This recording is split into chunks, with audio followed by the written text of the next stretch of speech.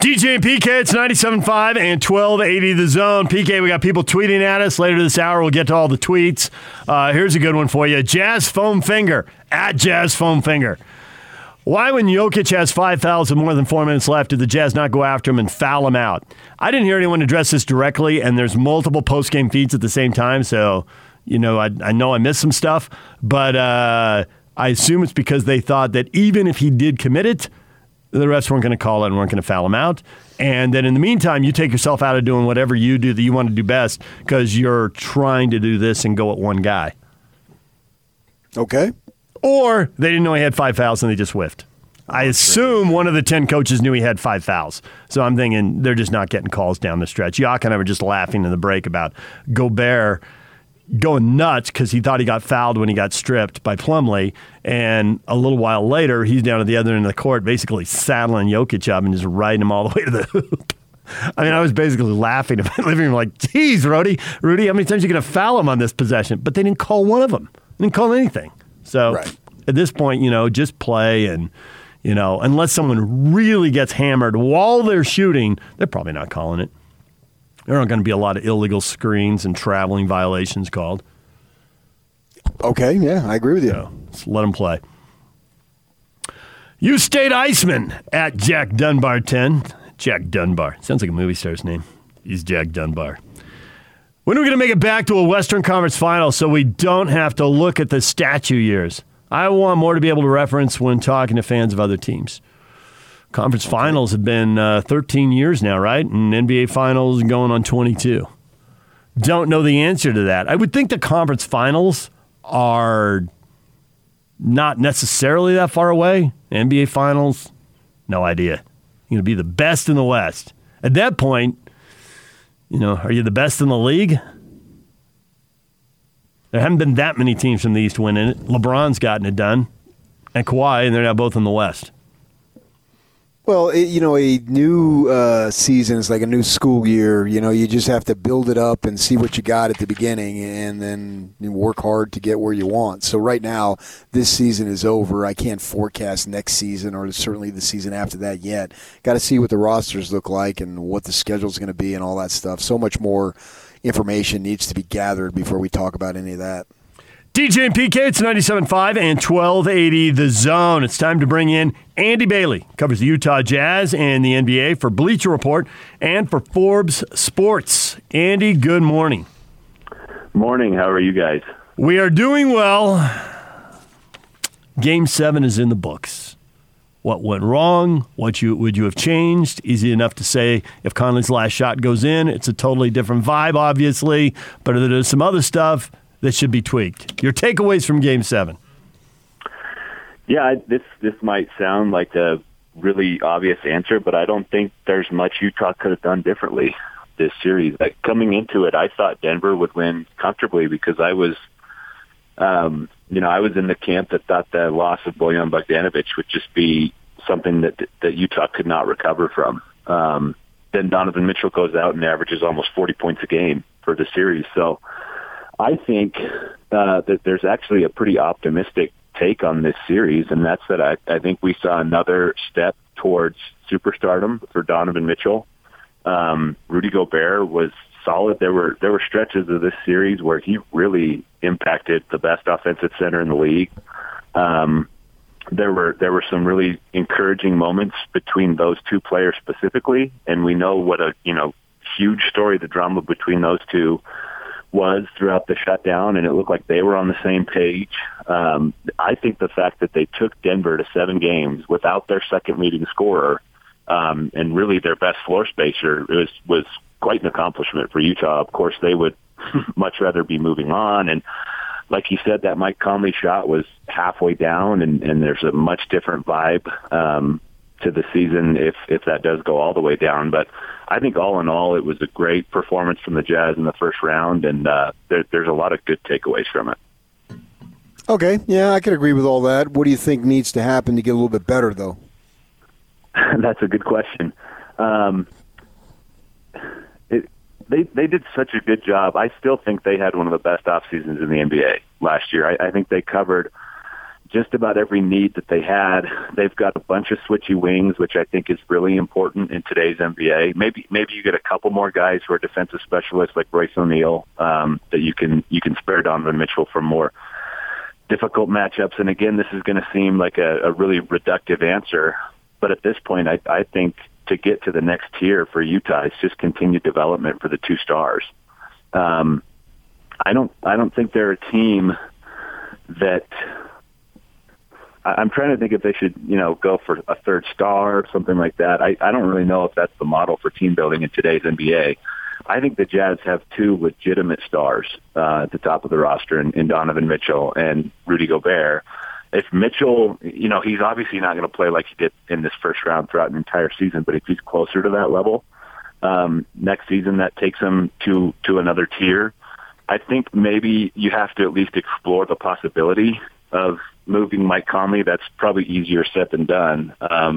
He's on an expiring contract, but it's a big deal, so maybe that's not super easy to move. And if he performs like he did for much of this series and for stretches of the season, he's good too. But when I look at that backcourt with Mitchell and Conley, I can't shake the thought that they're just really small.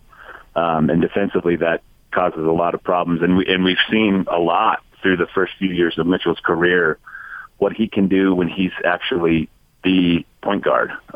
So I'm kind of walking in circles here, but maybe the answer is you find a way to shift Mitchell to point guard full time, hope he continues on the trajectory that he's on.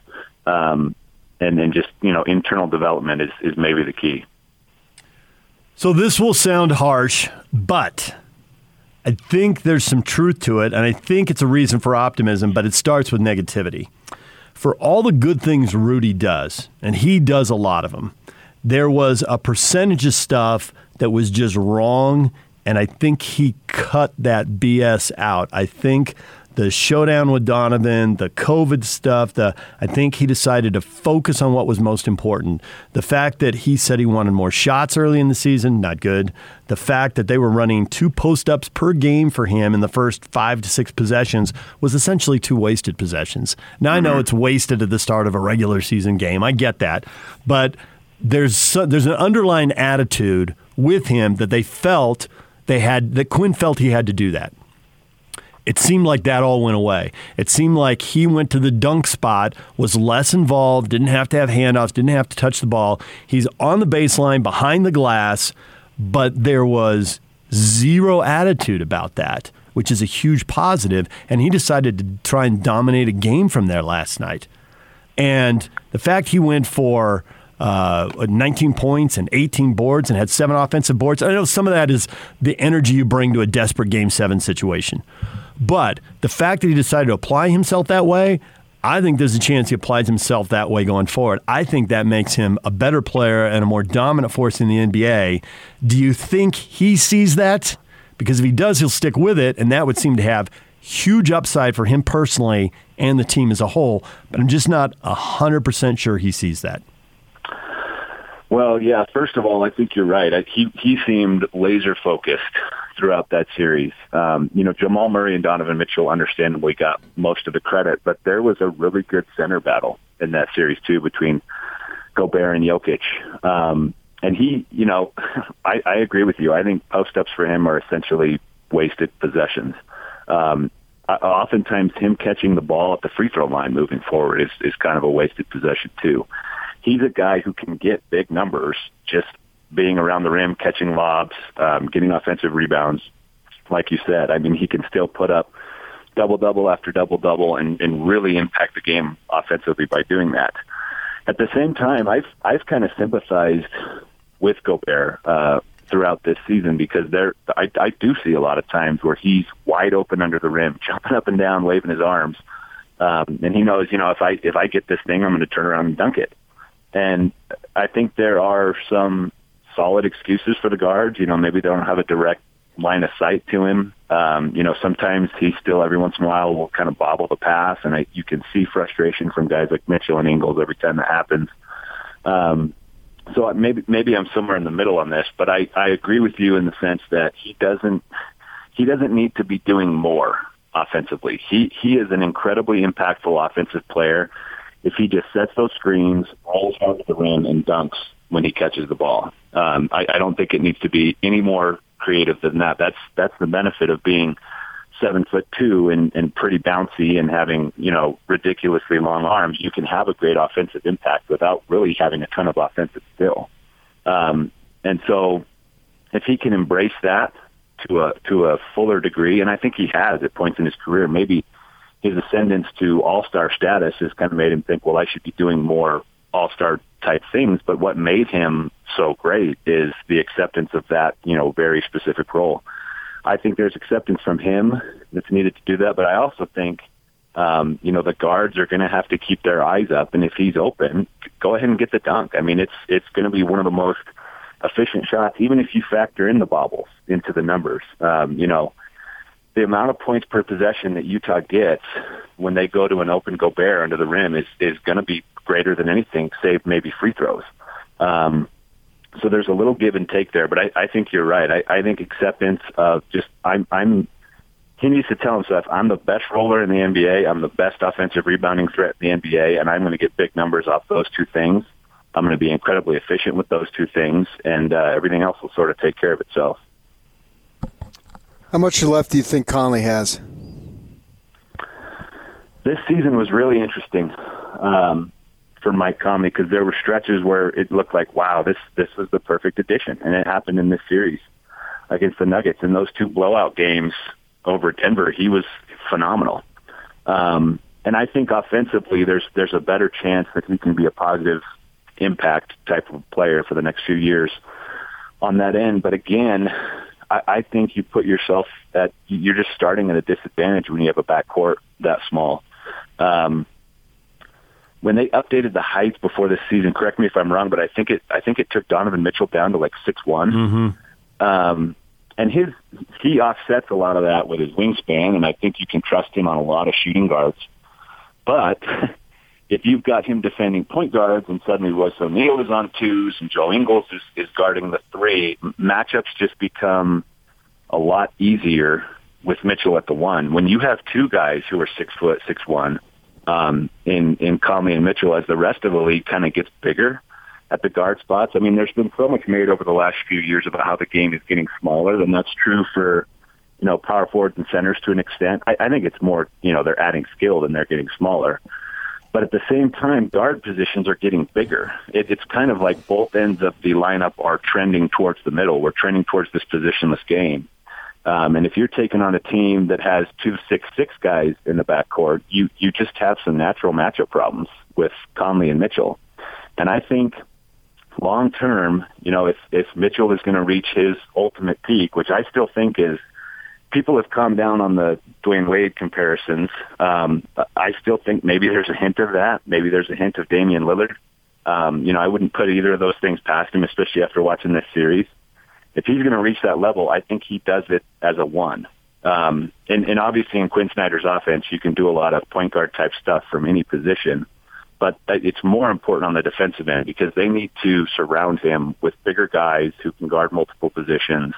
And they can sort of get back to the defensive identity that they had in the years leading up to this one. DJ and PK, we're joined right now by Andy Bailey, covers the Utah Jazz and the NBA for Bleacher Report and Forbes. I think you're spot on your points about Conley. In this playoff series, he played 5 of the 7 games. He averaged 20 points, 19.8, but 20 points a game. He shot 48% from the floor and 51% from the three-point line and 87% from the free throw line. It still had 5 assists a game. So it's not offense, it's defense. And the size matters. How much do you think that coaches always want to tighten the rotation to 6 or 7 guys because in short spurts those guys can take all the minutes, but the Jazz do have genuine depth issues. How much is that a problem, and how much does that have to be priority one? Yeah, that's. I mean, you asked me earlier, what can they do to get better, and that's probably the first thing to point to is finding somebody else you can really rely on off the bench. They hit a home run with that Dante Exum Jordan Clarkson trade. I mean, it seemed like kind of a no-brainer at the time, but it worked out better than I think any of us could have even imagined. I mean, he has fit so well there, but they could use, like I said just a minute ago, they could use a couple more, big-ish bodies that they can throw at multiple wings. Royce O'Neal, I think Joe Ingles has this to an extent too, but Royce O'Neal is really the main sort of switchable positionless defender that they have on the roster right now, and they could use maybe one more guy like that off the bench. I'm not sure there's anybody in development that's already on the roster that could be that. Jarrell Brantley kind of has the height, but believe it or not, I think his long-term future might be as sort of a playmaking five if he's going to stick in the NBA. So more switchy defenders could help, and these guys don't grow on trees, of course. I mean, if there were a bunch of guys who could guard multiple possessions and hit open threes like Royce O'Neal does, I mean, every team in the league is after those guys. So it's going to be easier said than done to get them. But if they could shore up that rotation a little bit off the bench, it would help. I mean, George Niang, I think, has been a good story this season. He's one of the best catch and shoot guys in the league. Every time he catches in the corner, you just kind of assume it's going to go in. But that's another, huge defensive liability. He works hard on that end, but he's just never going to have the foot speed to keep up with most NBA forwards and wings. So they could use a little bit more defense off the bench. It was really fascinating to see sort of the not the philosophy of the Jazz switch, but they really did go for more of a defense first team to an offense first team. I don't think they planned that. It was just sort of the personnel that necessitated it. If they want to get to title contention, I think the next step is finding a couple guys who can really shore up the defense. You have any idea what the market would be for Jordan Clarkson? Good question. It's incredibly difficult to predict how this offseason is going to go. Just, we don't know what the cap's going to look like. Who knows how much not having fans for all these playoff games and the last, 2 weeks of the regular season is going to impact the salary cap. What's a mid-level exception going to look like? If it comes in around where it was last season, I think a full mid-level exception was $9 or $10 million a year. I would guess some team would be willing to go a little above that for Jordan Clarkson based pretty much on what he did in Utah. I mean, he was off to a good start in Cleveland, but I think he showed things that he hasn't at any point in his career with Utah. He still had sort of a, go get a bucket mentality that he's had throughout his career, but it was a little bit more restrained in Utah, and that's probably what a lot of people would look for from him. Can he play within a system? And I think he proved that in Utah. We just talked about depth. I think keeping Jordan Clarkson, it's not going to be priority number one for the Jazz this offseason, but it should be pretty high. His impact was fantastic, and they need at least one guy coming off the bench who can get some shots, especially, Donovan Mitchell can't play 48 minutes a game. They need someone who can kind of carry the offense when he's not out there. And Bogdanovich will do that too when he's back and healthy. But this is a very long-winded way of saying I think he'll probably be, $10 million to $12 million a year, something like that. But again, the caveat is we have no idea what exceptions are going to look like. We don't know which teams will have cap space, what the luxury tax line is. All of this is going to be determined whenever they figure out what the cap's going to be. Andy Bailey joining us, covers the Utah Jazz and the NBA for Bleacher Report and Forbes Sports. So the 3-6 and 4-5 series both go 7 games. Everything about the standings and the eyeball test told you those teams were all pretty evenly matched, and now the playoffs are underscoring that. But how close are those teams, and maybe it's just some of them, maybe it's all of them, maybe it's none of them, but how close are those teams to the top 2 in the West? Because that tells you how close you are to winning a title. Even if you go out in the first round, there might not be that much separation. How close are they? How close are these second-round series going to be? I think they're really close, honestly. I think the only team that was kind of in a different tier than the other 7 was the Blazers. I think, the Clippers beat Dallas 4-2, but I think that series was closer than that. There's a good chance they would have won Game 1 if Porzingis had been ejected, and then he goes on to miss 2 more games towards the end of the series, and there were still a lot of good, close, competitive games in that series. And I think whether it was Utah or Denver, either one of those squads was going to give the Clippers a run for their money. I would pick the Clippers in either setting, and I'll go ahead and pick them against Denver right now. But I wouldn't be shocked at all if Denver won. The amount of talent in the West is just off the charts, to the point that, yeah, there were 5, 6, maybe even 7 teams that I could see getting all the way to the finals from the Western Conference. So Utah is, with that as the context, they're not far from contention. And as far as the Lakers go, I could see them losing to the Rockets. I would pick the Lakers in a series between those two things, but with the variability that Houston can introduce to a game with all those threes, and they've got one of the best offensive players of all time in Harden, again, I wouldn't be shocked to see them win. I probably would be a little surprised to see OKC beat LA, because I'm just, every time OKC plays, I'm kind of waiting for them to turn into a pumpkin. This has been like a season-long Cinderella story for them, and I think they've been one of the most fascinating and entertaining teams to watch, but I still just think eventually this has got to go back to the team, or at least close to the team we thought they'd be before the season started. Maybe they'll keep surprising me. I thought Gallinari is one of the most underrated guys in the league for years, and CP3 obviously has a lot left in the tank, but I would feel more comfortable with the Lakers in that series. But again, 1 through 7 in the West was just loaded this season. Really, really fun to watch. So when we talk about Utah getting to the next tier, it's baby steps at this point. It's what about Bob? Can they make one tiny little move to get there? I don't think they really need to do anything drastic at this point. Andy, we appreciate the time. Thanks for joining us. Yeah, thanks for having me, guys.